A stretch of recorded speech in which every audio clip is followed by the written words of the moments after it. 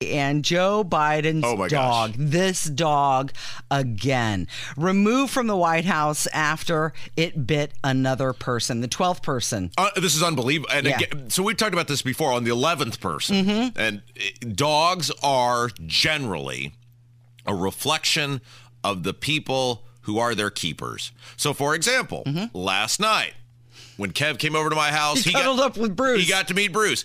Kev, was Bruce not the just nicest, coolest, most wonderful dog? Bruce is an awesome guy. Yeah.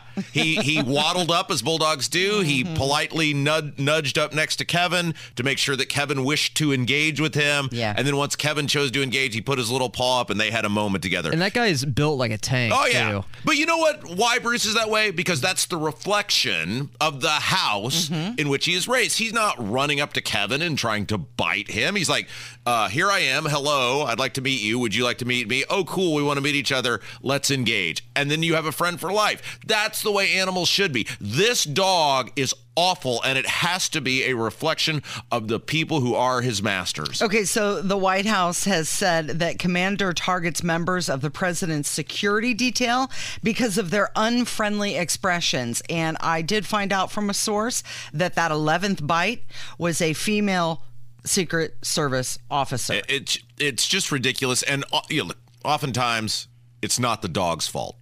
I mean, oftentimes the dog is a product of the environment in which it is raised. And if this dog is lashing out, it is clear he is not getting something from the people that are supposed to be responsible for taking care of him. Yeah, he's not, he's not getting training. He's not getting love. He's not getting attention. He's angry about something. So they have removed the dog from the White House. So the Bidens no longer have possession of Commander. Good, because animals should not be behaving that way. Kevin and I were talking about this in one of our more sober conversations. I don't know if he remembers this or not. Well, before I think he had one? In fact, I think we were talking about this yesterday here at work. Okay. That, like in the case of, say, there's a difference between, this dog is just being very protective of the people that he loves. No.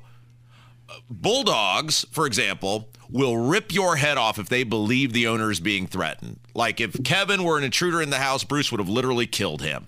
But dogs should be, if they're trained properly, to be able to have discernment on, and you don't even getting dumber than a bulldog. So if they can pull it off, there's no reason this dog couldn't pull it off. Is this person friend or foe to the person I love and care about the most? So the fact that this dog is biting people and is so aggressive is not a reflection of, he's just being protective of the people that he loves and cares about. No, any dog that has been remotely well taken care of and trained knows the difference and knows how to behave with people if they are loved and cared about and taken care of. Yeah, it's not just a playful nip. And when you have the Secret Service saying that this dog is dangerous, that's a real problem. I mean, these are people that have weapons. They're there to protect not only the building, but the people within the building. And when they're nervous being around that dog, it's a real problem. Yeah, absolutely.